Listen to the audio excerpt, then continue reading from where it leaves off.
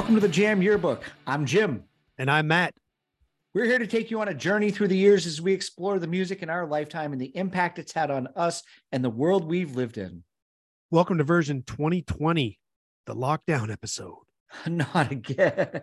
No. But let's hope the listeners can lock in for the next 50 minutes or so while we talk about what was one of the more unique years in our lifetimes. Yeah, and while we know it was a tough year for people and there were huge losses in the world, like every show, we've got to start this week off with those who passed away and had big influences on our lives. It's a tough list this week, full of absolute legends. We love and respect these artists so much. So let's give them a song on the playlist this week. You down with that? I am. This is a super group. So yeah, it is. Let's get it rolling. Why don't you get us started? Let's get it going. I'll get us going with Bill Withers. He wrote some of the songs that are considered some of the most important in history. His passing may have been overlooked a little bit because of the times with the lockdown and everything, and some of the other people that you'll hear coming up. But the music world would not be complete without songs like Lean on Me, Use Me, Lovely Day, or a favorite of mine, Ain't No Sunshine. All from a man who didn't start writing music until he was in his 30s. Wow. Yeah. So what's your song? My song I'm going to add from Bill Withers is, of course, Lean on Me. Yeah, what a great song. So next I'll talk about Neil Peart, the drums. When people listen to Rush for the first time, the reaction almost always is the drums. Neil Peart was one of the most influential drummers of all time. I have plenty of musician friends who don't even care for Rush, but wouldn't say a bad thing about Neil Peart. Even among names like Bonham and Moon, the drum fills from Tom Sawyer arguably are the most iconic of all time. His timing was impeccable, and his creativity behind every song made it difficult to even know what he was going to do next. He was also the lyricist for the band. You can love him or hate him or blame him for the abstract lyrics Geddy Lee was singing. Yeah. Rush had stopped touring when Neil didn't have the physical ability to maintain the level of perfection that he measured himself by. I think that's, quite respectful. I'm not the biggest of Rush fans, but I wish I gotten to see them at least once. I would have known I was in the presence of an absolute legend. And the song that I'm going to pick and put on the playlist this week for Neil Peart is Closer to the Heart. Good one. And then from there, we'll bring up Kenny Rogers. How could either of us take the right away from the other one to have something to say about Kenny Rogers and how we feel about him? We can just have a sing-along if you want. Oh, that would be a one long ass, but awesome medley. That would be fun. And it's too bad that in the later years of his life, people seem to be more intent on talking about his appearance and the plastic surgery, and instead of how important his music was or how many hits he had. He had years of success where it seemed like everything he touched, it was gold. And it was worth being called gold. Absolutely. Yes, definitely. And the song we're going to add from Kenny is Ruby, Don't Take Your Love to Town. What a great song. After that, we had Little Richard. Here is someone who was larger than life. It's quite possible that he deserves the moniker over anyone as the king of rock and roll, because Elvis, James Brown, and most of the well-known performers from the 50s and 60s were undeniably influenced by Little Richard. He was an extremely unique individual, and he had a charisma that was not matched by anyone else. He could also be credited with being the true creator of the rock and roll performance. I think the word flair is what best describes Little Richard. And the song I'm going to pick from Little Richard is Long Tall Sally, The Thing. Cool. And I'll wrap it up with Eddie Van Halen, the first person probably a lot of people in our generation recognized as their first guitar god. Yeah. He set a new bar that every guitarist would be judged against. I would include Randy Rhoads in there too, but right now we're recognizing Eddie Van Halen. I'm not going to say he invented this or that technique, but he popularized and revolutionized tapping and using the whammy bar during his solos with the dive bombs and the sliding of the notes. I'll always remember that huge smile he had on his face while he was playing. It emanated from his guitar too. His solos were absolute fireworks. On their latest album, Return of the Dream Canteen, Red Hot Chili Peppers had a tribute song called Eddie. And John Frusciante, he does his best Eddie impersonation in his solo with all of those tricks. Yeah, it's great. And the song I'm going to include is not Eruption. It is going to be Spanish Fly. Great choice. Great choice. All right. So RIP to many of our legends in 2020. Matt, before we dive in, what were your early expectations for the music we're about to talk about? Initially, it was hesitation. I mean, we're kind of in this pattern, right? Get ready for a new year. Take a deep breath. Wonder what we've gotten ourselves into. Many times we realize our initial thoughts are completely wrong. I did some thinking before listening this week, so I didn't have just that surface reaction. I kind of wanted to give the music its own space. I didn't want to come down as a downer on it. Because 2020, it's a year where we're probably not familiar with a lot of the music. Good. Well, when we arrived at version 2019, I brought this theory to the show that there'd been a new curve in music, and that for the first time in years, there was an abundance of good music that was being released. I was making it comparable to the boom of the 60s, 80s, and early 90s. And well, I don't think it's quite the same as there's a new sound that was breaking through. I started using this phrase, old is new. I noticed that a lot of young bands and songwriters were borrowing from those earlier decades without really sounding like they were completely ripping off those scenes. The inspiration is coming from beyond, sounding less like copycats and more authentic. Yeah, old is new has been our theme in the late 2010s and now. Every time we suggested something, there's always a descriptor. Oh, this sounds like so and so, or 19 whatever. And you're right, it doesn't sound like a rip at all. It comes off as an honest influence. Sometimes different influences are on the same album. They take you on a journey through different eras, and all the nods, they're quick. It doesn't sound like that purposeful wink and a nod like, hey, how are you, from the 1970s? Because when you grow up liking and listening to a lot of one artist, you tend to take on that semblance. How many times have you been on a road trip? Songs come on the radio or your mixtape or whatever, and you find yourself imitating the voice that you hear. Yeah, absolutely. Yeah. In 2020, there were a lot of familiar faces that returned with new material. I don't know if this was just a coincidental with lockdown taking place, because I do think some older bands got together and some people created music online together who maybe hadn't talked to each other for years. But we had albums from Crowded House, Perry Farrell, bands like Semisonic and Nada Surf, both released albums that sounded well matured from their earlier days. I think there was a resurgence of nostalgia during lockdown. People were home and taking time to reflect more on the past, reconnecting with their old friends and families. We're spending more time together. But before diving into the new stuff, there were two albums from bands we loved from back in the day, and I want to talk about them quickly. The first one was the Pearl Jam release, Gigaton. This was, in my opinion, a brief return to the mid-early 90s form. Dance of the Clairvoyant sounded like it comes from Verses with a kind of a Talking Heads feel. Eddie Vedder's always admired the Talking Heads and definitely has influences with the rhythm and vocal structure in this song. And then there's the song Superblood Wolf Moon.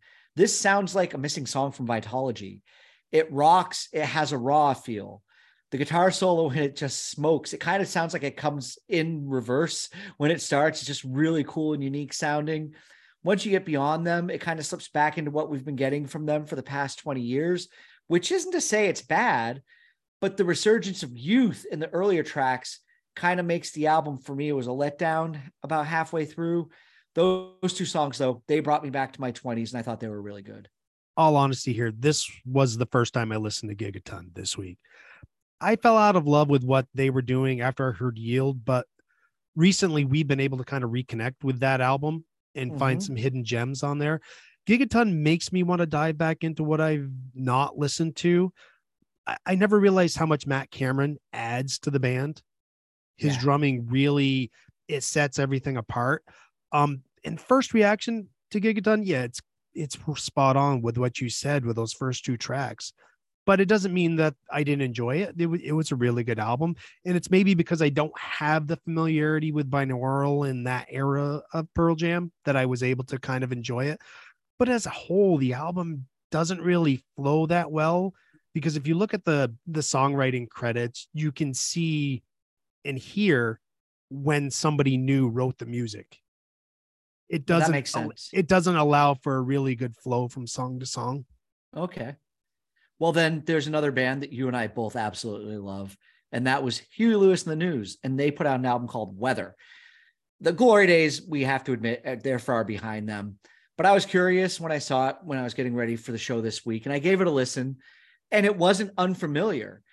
It didn't break any new ground or bring that excitement of my inner, 12 to 14-year-old back. I just have to give this a mention because it's probably their final album. Huey's had recent issues with hearing loss. And because of this, they were planning an album and a comeback, but it wasn't to be. So these songs were all recorded by 2018. There were 7 on the album. They decided to release it as is. So I just want to take a moment on the show. We've added some songs from Huey Lewis and the News, and we know there's probably more to come. So I just want to say thank you to them. Huey Lewis and the News, you made my childhood and my young teen experience better. Yeah, this is definitely an album worth checking out. It kind of makes up for some of the sound challenges I had with, post sports stuff for them. It is short because of the hearing issues he had, but our generation, we have this deep love for Huey Lewis and the News, and Weather was like catching up with old friends. Yeah, it was. There was a familiarity that was really nice with it. All right, so let's get into the main reason why we're here today. We've both experienced some epiphanies doing this show.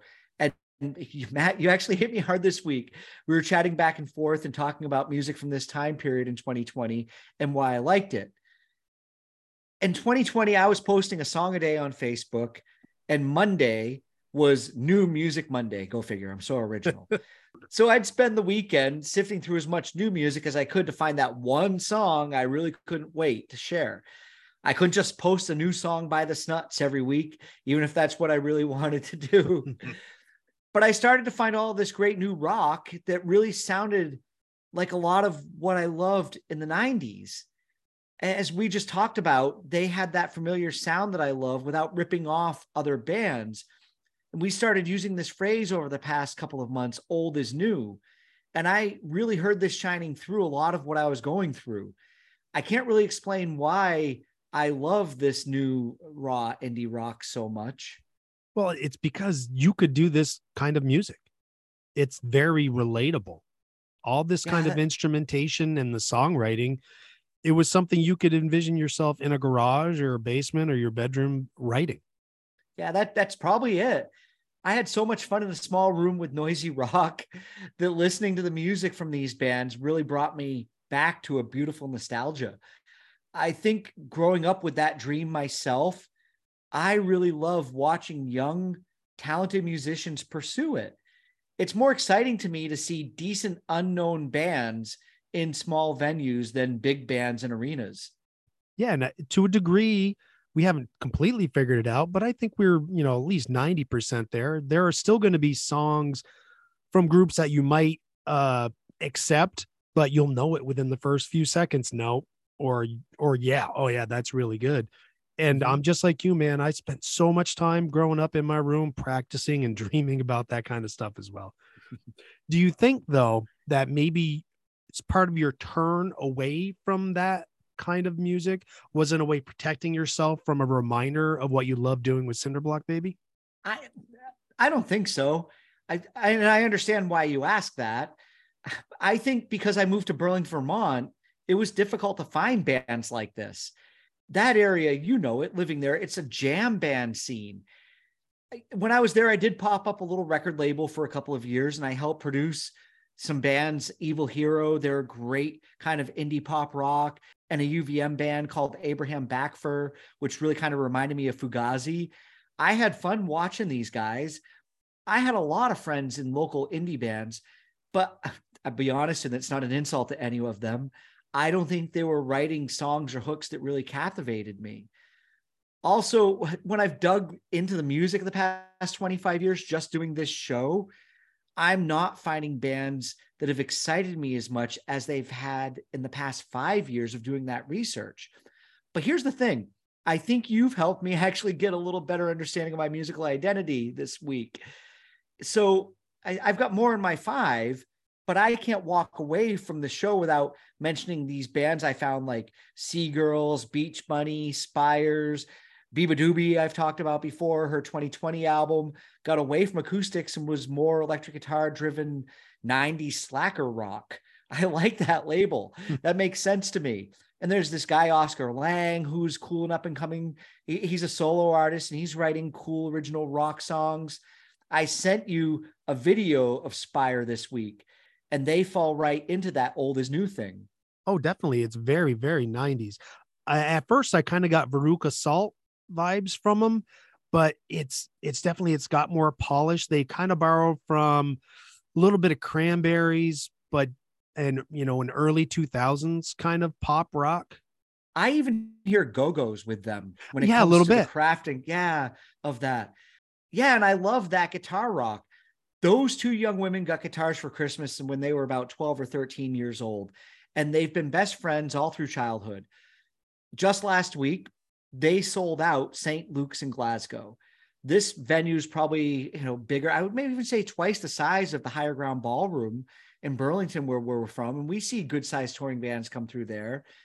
Maybe seeing a band achieve success like this does draw me back to my Cinderblock Baby days, because I can live vicariously through them when I go watch them play.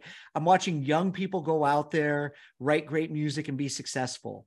Just this past year, I saw them here in Aberdeen in a small bar. They were actually just fulfilling a gig they'd booked before lockdown that they had to come back and play. And it was cool to see them in just a tiny venue, knowing that the next one, there are going to be, a couple of thousand people there watching them play. I love knowing that they're just continuing to chase that dream and they have the ability to continue to rise. And I think that's what sets new bands like that apart from older bands that just, you can kind of get the sense that they're phoning it in. Yeah. Where these new bands, they still have that energy and that love. Yeah. They've got drive. Wanting to achieve that success. Yeah. They're driven. Yep. It's good to see. So, and one of the bands that stuck out to me in this way was the Lemon Twigs. Mm-hmm. This doesn't belong in the 2020s. From every sound, not just the songs, but how it was recorded. This is the 70s all the way. It's part Bowie, Alice Cooper, a little bit of Bay City Rollers, kind of pop rock. Live in Favor of Tomorrow reminded me of I Only Want to Be With You from the Bay City Rollers. That's where I'm kind of getting that. I got that. And then the Chats. This is old school 70s punk. The energy, the sound, the growl, and their songs are so catchy. The Chats, they're nothing like the pop punk that's all over the place right now. So don't think of Green Day or Machine Gun Kelly, whatever the hell that is.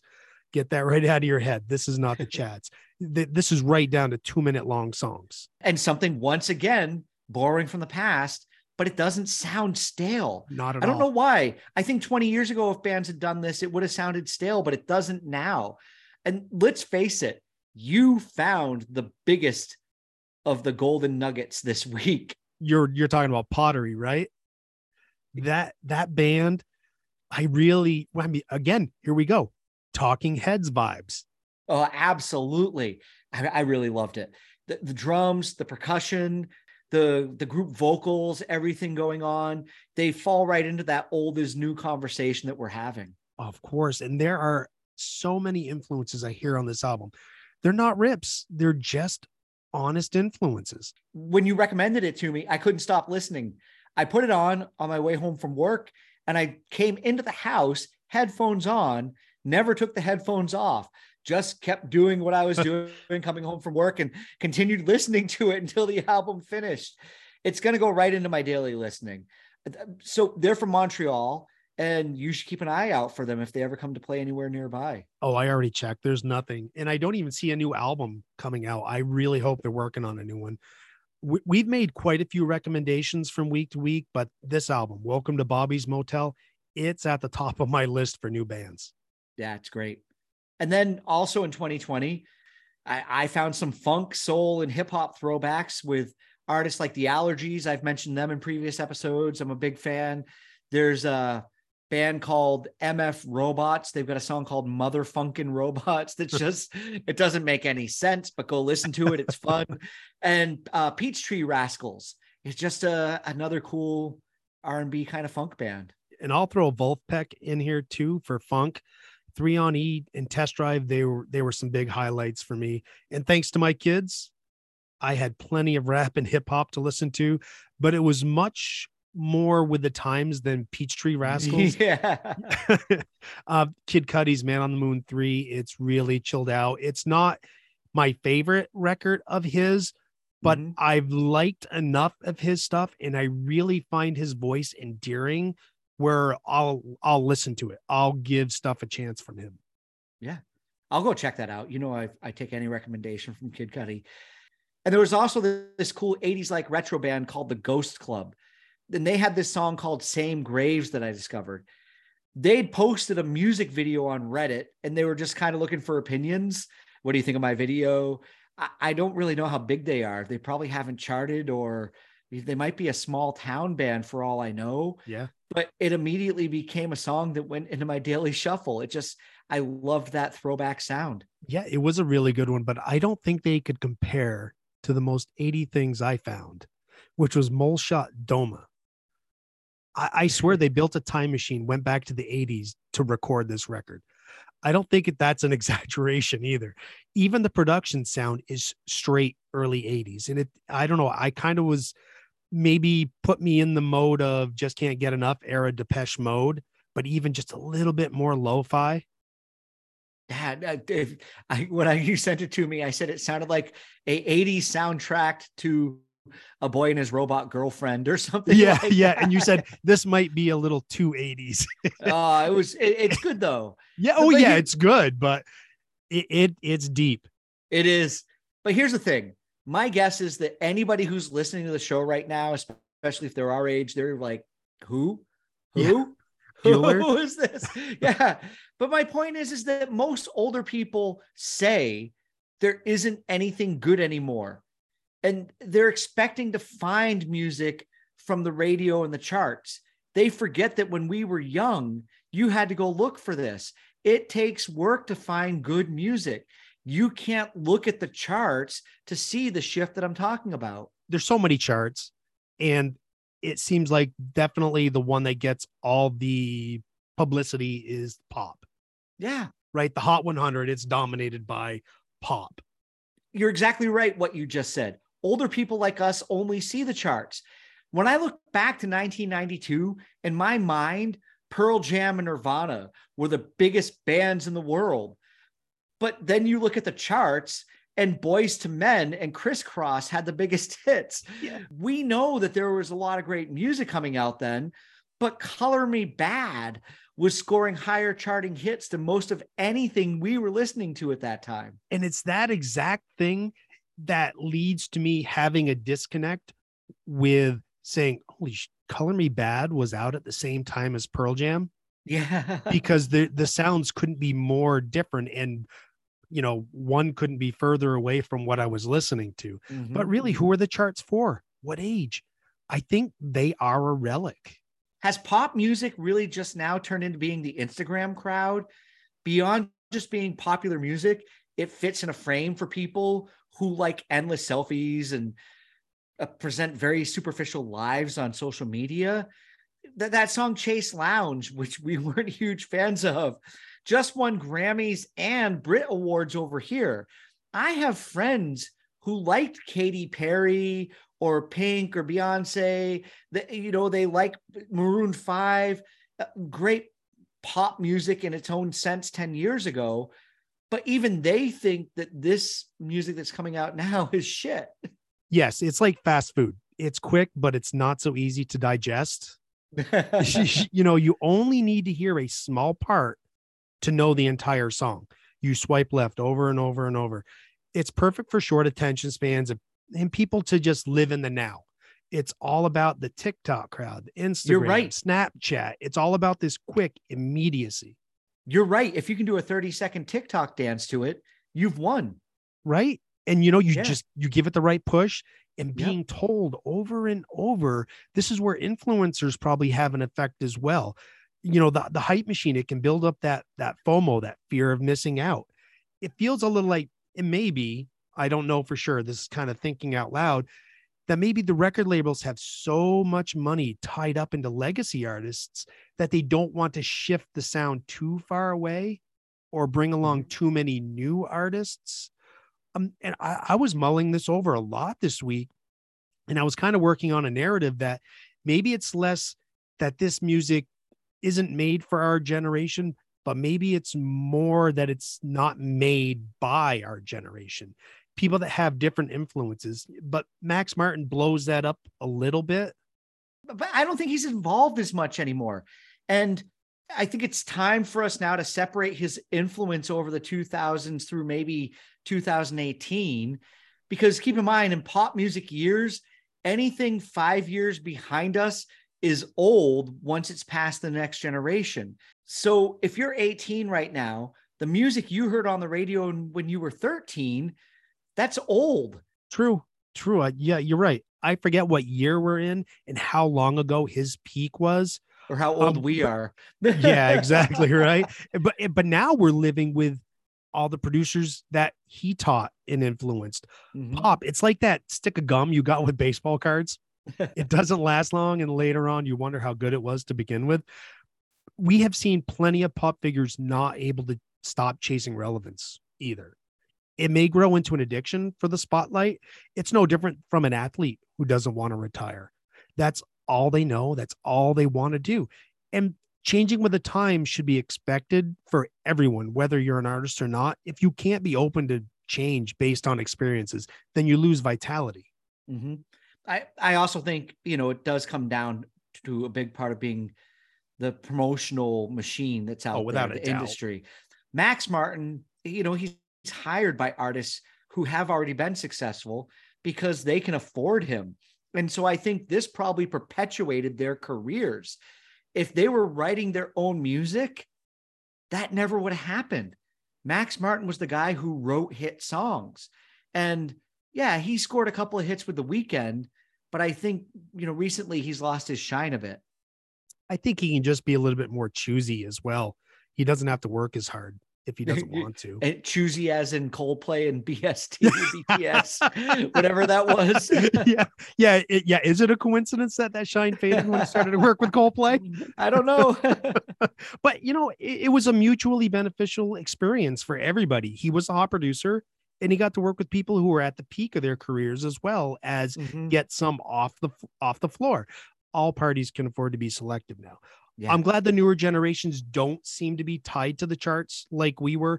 How many Saturdays did you spend listening to Casey Kasem on the radio? I remember rooting for songs to move up the charts. No, but you're right, because that was half our weekend was paying attention to what was going to happen on Casey Kasem on Saturday or Sunday. Yeah, because you talk to your friends about music. Yeah. But kids like yours, Harry and Mercedes, who joined us on the 2019 episode, and more, in my opinion, that I've witnessed are turning away from it. They're not all buying into it. I told you about the kid at work who's playing the 1981 playlist over and over again. I realized that pop remains pop, and it's still going to outsell everything because that's just what it's supposed to do. But I think we've seen it rejected by a larger crowd of people in the past 3 to 5 years, kind of the way we did in the 90s. There weren't enough of us who loved Nirvana and Pearl Jam and Soundgarden and Alice in Chains to keep Boyz II Men and Criss Cross from taking the top of the charts. And when you look at the top of the charts from 1992, I sent you a photo of what was there. Yeah. I think there was Red Hot Chili Peppers, Under the Bridge, and maybe a Metallica song. No, November Rain by Guns N' Roses. That may have been the only 2 rock songs. Yeah. And I don't know if you'll find the rock songs on the top 10 now. No. Because they have their own list. Yeah. Yep. Exactly. Yeah. And I think all of it, this whole conversation that we're having, it highlights how pure influence works. We also didn't have chart or airplay segregation like there is today. And that's not just radio's fault either. If you make a playlist on Spotify, Pandora, wherever, even YouTube, they'll make suggestions based on what you listen to. It further separates you from other genres. Yeah, because when we were growing up, I found new music going over to your place and hanging out. People found new music coming over and hanging out with me, or taking a ride in my car and hearing new stuff, or I learned it from people who were playing music at work. But that's the only way we could back then. This 2010s generation didn't grow up in each other's bedrooms. They were all communicating through screens with their own individualized playlists and getting algorithms sent to them off of whatever streaming service they were using. Yeah, in pop, it just, to me, it is the peacock of the industry. And it makes me wonder if pop, if it's a stock market crash waiting to happen. It's kind of, I know, it's hollow with no foundation. Or are we just seeing the next legacy artists laying a new one with this old is new? Because I hear it in pop, not just in rock and indie, but we don't have a crystal ball to see the end result there. No, that's a great question. And I think that's where we probably need to aim our 2023 episode at when we get to it. Yeah, because it always makes me wonder, and this shows again how I kind of age out of knowing what's popular. Are there new pop stars like Beyonce or Taylor Swift? I don't have that connection with knowing who's really hot, because things just pop up on my phone or on my screen when I'm, on YouTube. I don't know if what's really like hot and popular. I do think we have them. I mean, you've got the Harry Styles and the Sam Smiths and lots of others that probably you and I wouldn't be interested in, because we're seeing image triumph over talent again. Yeah, and that's kind of pop, right? Mm-hmm. I don't think the charts are maybe purposely snubbing the music outside of pop. I think it's more that the machine knows how to sell this one thing, and they have an audience that they can rely on. And the new singers coming along, they're influenced by the Justin Biebers of the world. The next thing you know, they have people like me not giving pop a chance. Like I said, with image, they're starting to stay relevant by dressing funny again. Yeah, you're not wrong. It's all surface. Yeah, it's happened before, and it's all getting worse. It's kind of like the on Arrested Development, when the Bluths built all those fake demos and they just fall right down. But all right, I'm going to bring us back to what we've liked, though. This whole idea that a few great years of music just passed us, probably ramping up from 2017 to 2018. We did not give 2016 a good review on this show. Peaking in 2019, 20, and then possibly beginning its slide in 21, 22. 3 to 4 years ago, I was listening to the new music playlist every single Friday when it would come out, and I found things worth checking out. But every week recently, I kid you not, it's just been shit, skip, shit, skip, shit, skip. Yeah. I remember getting ready for 2022 and being a little disappointed because of the success that we had in like 18, 17, 19 of getting, really good music. It was not as good as I'd hoped for, but I'm glad we got here to 2020. 2020 does feel like the latest peak for me. We found good music in 21 and 22, but it's definitely getting the feeling that it's on its descent.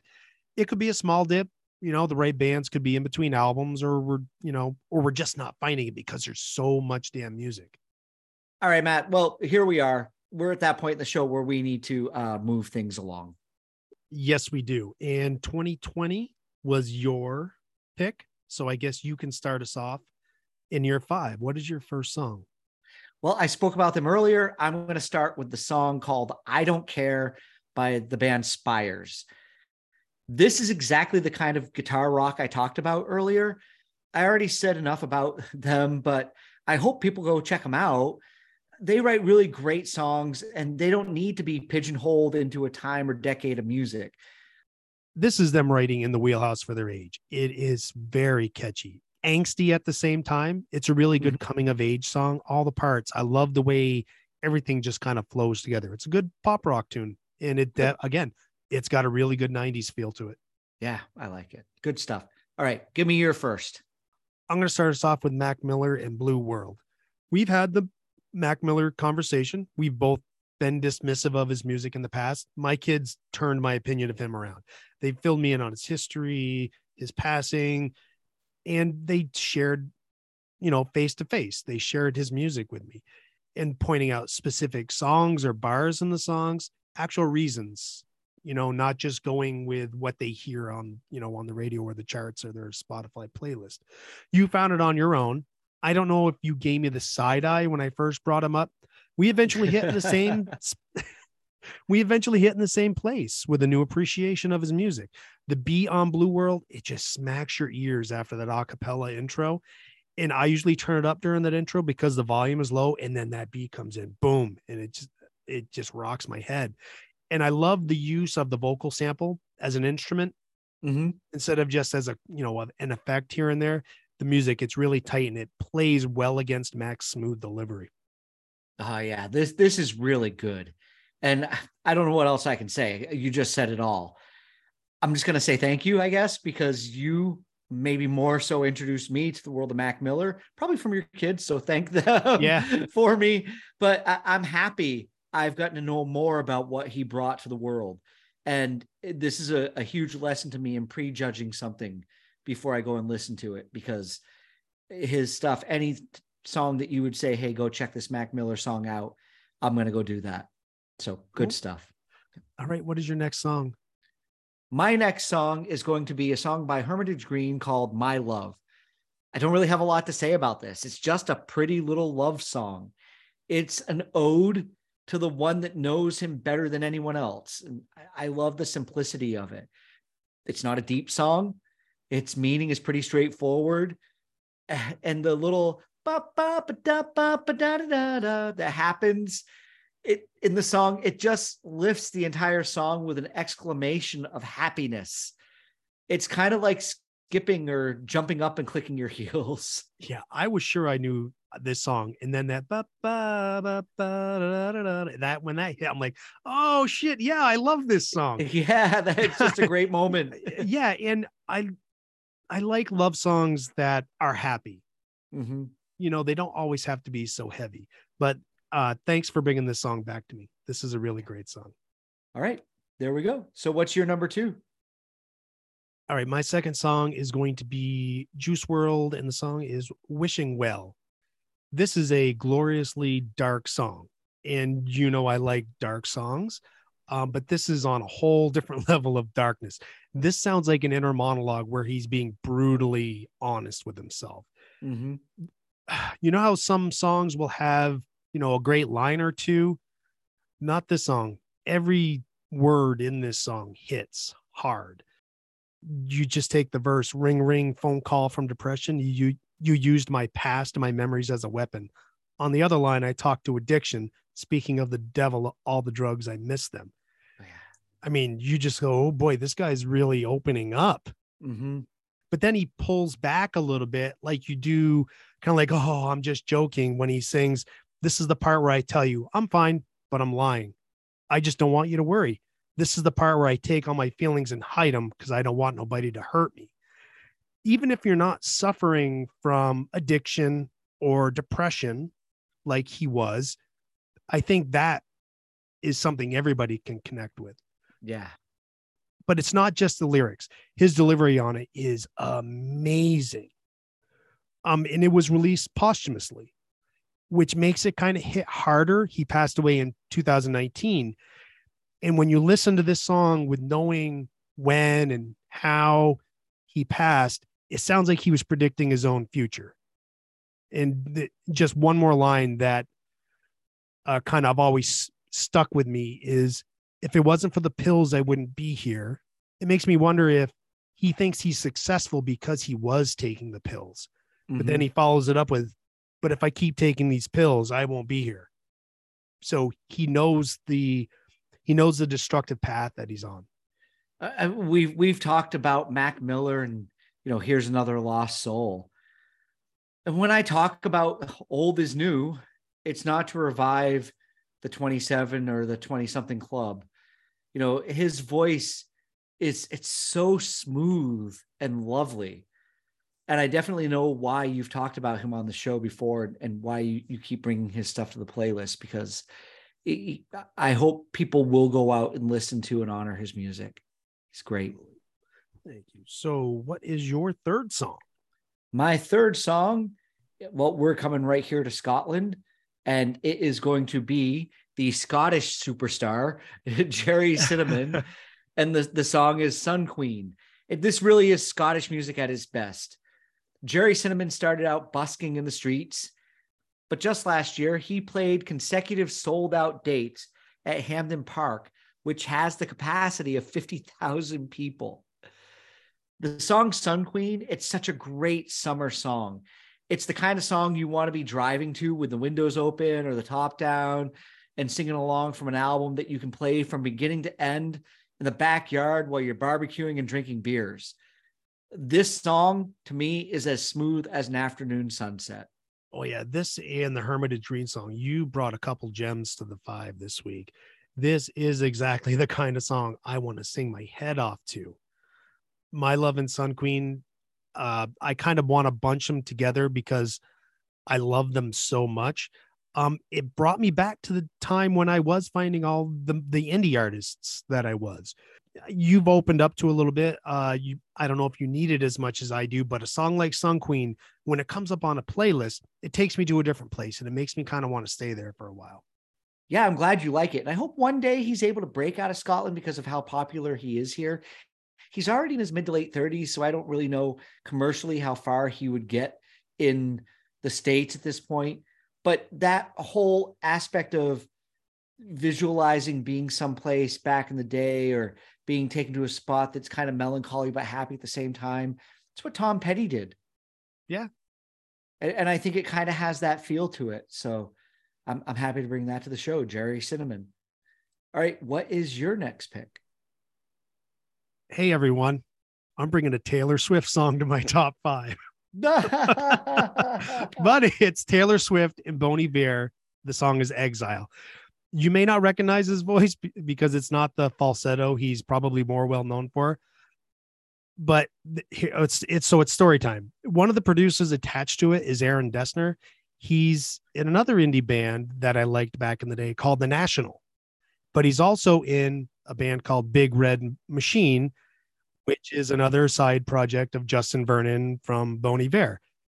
I know most of you probably don't give a shit, but these are the kind of details that I like learning about music because it helped me change my way of thinking about Taylor Swift's music. It showed me that she was trying to break out of the box that she was in and growing as an artist the way she wanted to. And Exile brings me back to the kind of duets that we would hear growing up on Casey's Top 40. Most collaborations, over the last 10 years or 20 years, it's like a singer and then a rapper. And then we're going to sing and we're going to rap. And that's really old. But it's another heavy song that I really like. Yeah, I agree with you about Bon Iver's voice. And I'm really glad he did this because by not singing falsetto, it drew my attention because it wasn't what I expected. And I think this was a good choice because the song feels more honest. The falsetto voice is nice, but let's be honest, it's a put on voice when he does that, and I'm not knocking it. It's just intentional for the same reason his voice is in the speaking tone here, to inflect real emotion. Yeah, Matt, sure, it's a Taylor Swift song, but in 2020, I think she surprised the world with her growth and maturity and also made her fan base well served by releasing these surprise albums on people. It was absolute brilliance on her part. I agree. All right, Jim, where are you going to take us for your fourth song? My fourth song, well, it doesn't get much more 90s alternative slacker rock than Soccer Mommy and the song Circle the Drain. We owe this to Sandy. He brought this to us one night. He was like, I kind of like this. Our friend who, and I want to thank him for sharing it with us. It came from way out of left field, but it was like he knew what I needed to hear. It doesn't necessarily have a commercial sound, and it doesn't contain the massive hooks of that kind of guitar rock music I've been talking about all night long, but the whole damn thing works and it sounds great. I'd stand in a bar and nod my head up and down to cheap beers all night listening to them. 2020 certainly has been a time machine.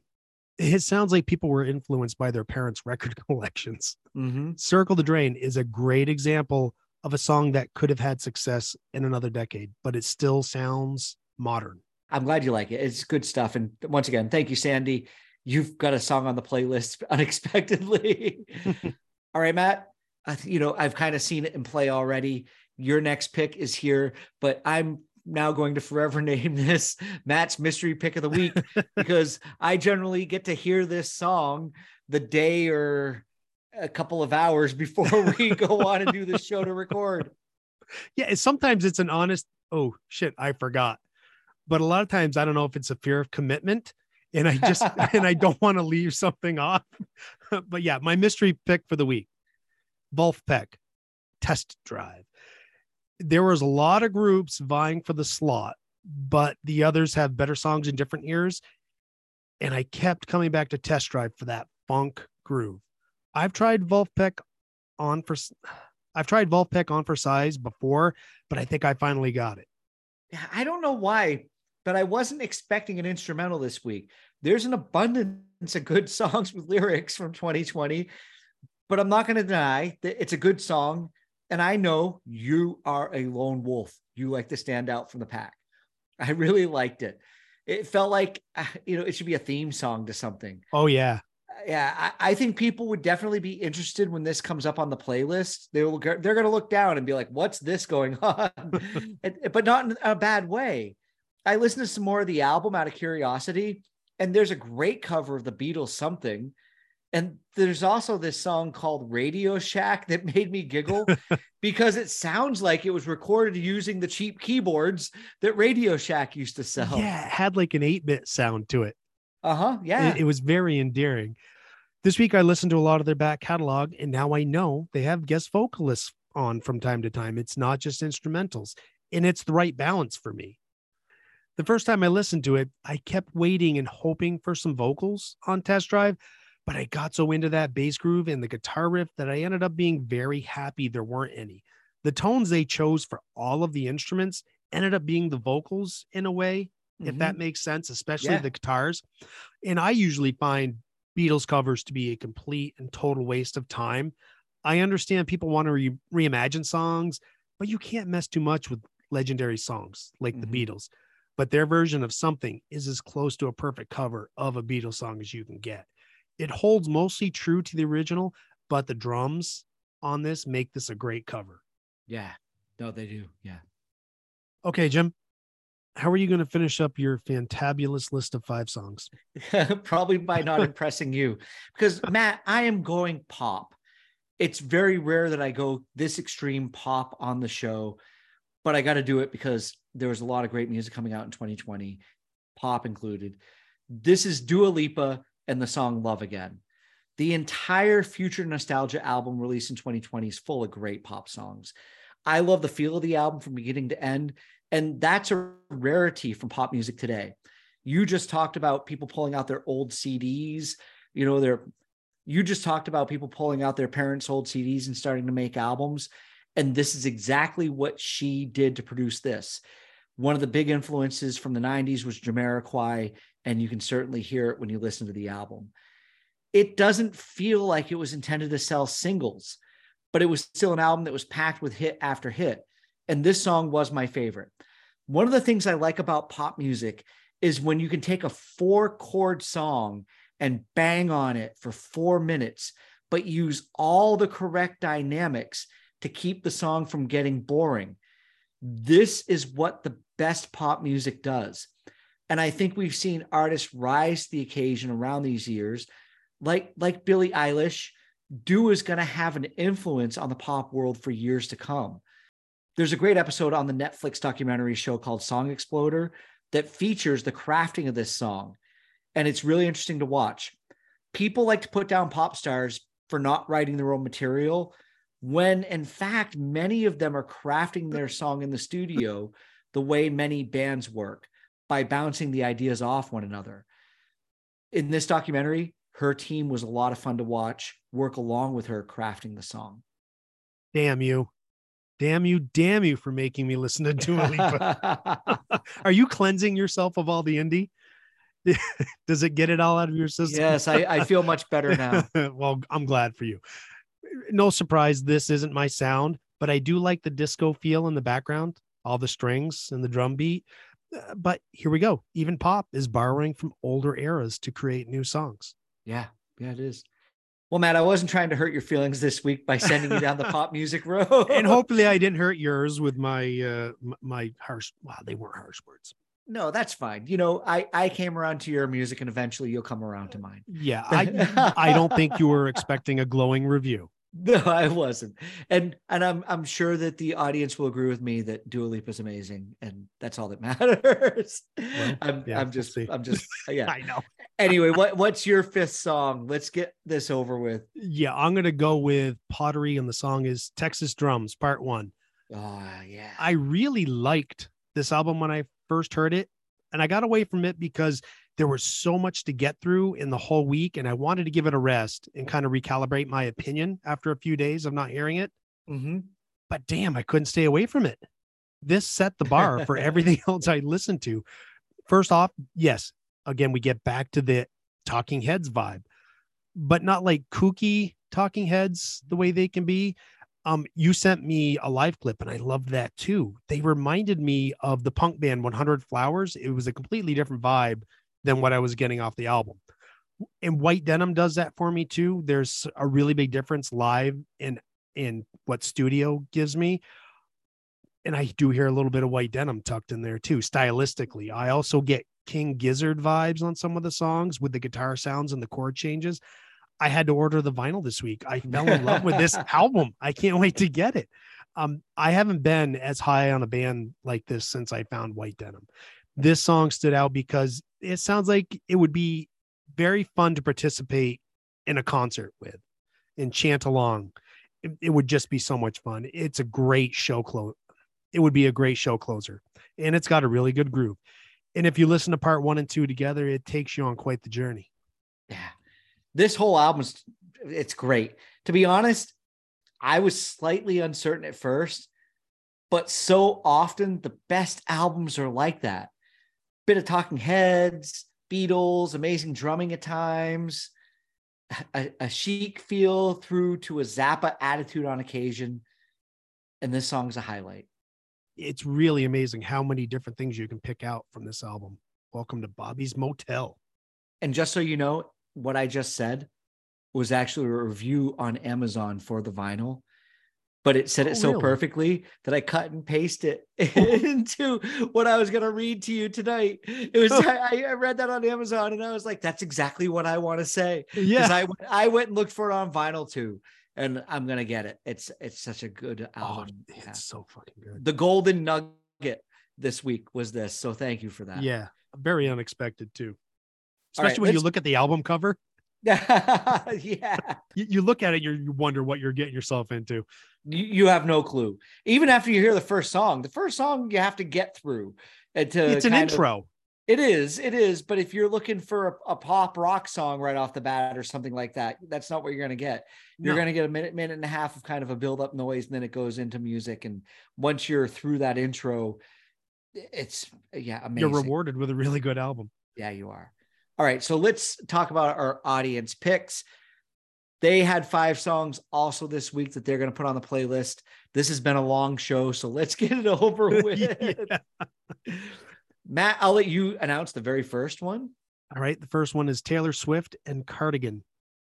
Yeah, there you go. Another Taylor Swift song. So that was well like that year. The next song was Lizzo's Good as Hell. And before we go any further, I have to say, I saw this on the internet at one point and I can't go without ever hearing it again. Somebody actually had Beaker from the Muppets singing it in their part. And it's about damn time. But anyway, what's next? Next up is Harry Styles and Watermelon Sugar. There we go. All and right, then Jim. After that, we've got the audience choosing another Dua Lipa song, Matt. Thank you, everyone. Don't start now. Go check it out. It's got a great disco bass riff to it. You'll like it. You will. No, you actually might like the music behind it. So go check it out, please. Okay, I will. Not. No, you won't. So I'll wrap up the Facebook poll with Halsey and You Should Be Sad. Yeah, I have no clue who she is. Me either. But I listened to it. It's not. Yeah. It was all right. Yeah, it was good. I know she's very famous and well liked by people, and obviously she made the playlist this week. So yeah, and I listened to it about a half hour before we started doing this. So I have to have more listens to get an honest reaction to it. Yeah, me too. All right. Well, that is us wrapping up. Where are we going after 2020? All right. So from 2020, we're going to go the unlucky number 13 from to the past for 2007. All right. We'll see if we can get Jim to lighten up on indie music now. I might be a little more open to it. Yeah, you might, or you might not. There's still going to be some sounds that you'll have a challenge with, I think. I'll see what I can put you through. Yeah. You already put me through Dua Lipa. That was not the worst I've put you through. You know no, that. It wasn't. No, it wasn't. No, there's some music in 2007 that I'm sure we'll both look forward to. And I'm looking forward to hearing what you bring to the show. I think you brought the metal show to us last week, so I'll close this week up. Yes. All right. Well, thank you everybody for listening to the Jam Yearbook once again. It's been a good time. Matt and I, we have had a lot of epiphanies this week about music and some agreements and some disagreements about what we like, but that's going to happen every single week. We thank everybody for tuning in, for voting on the Facebook group page, and we look forward to bringing the show to you next time. Matt, you can say your goodbye to everybody. Goodbye, everyone. So long, farewell, and thank you very much for everything you've done for us. Here we go. Peace, love, and podcast.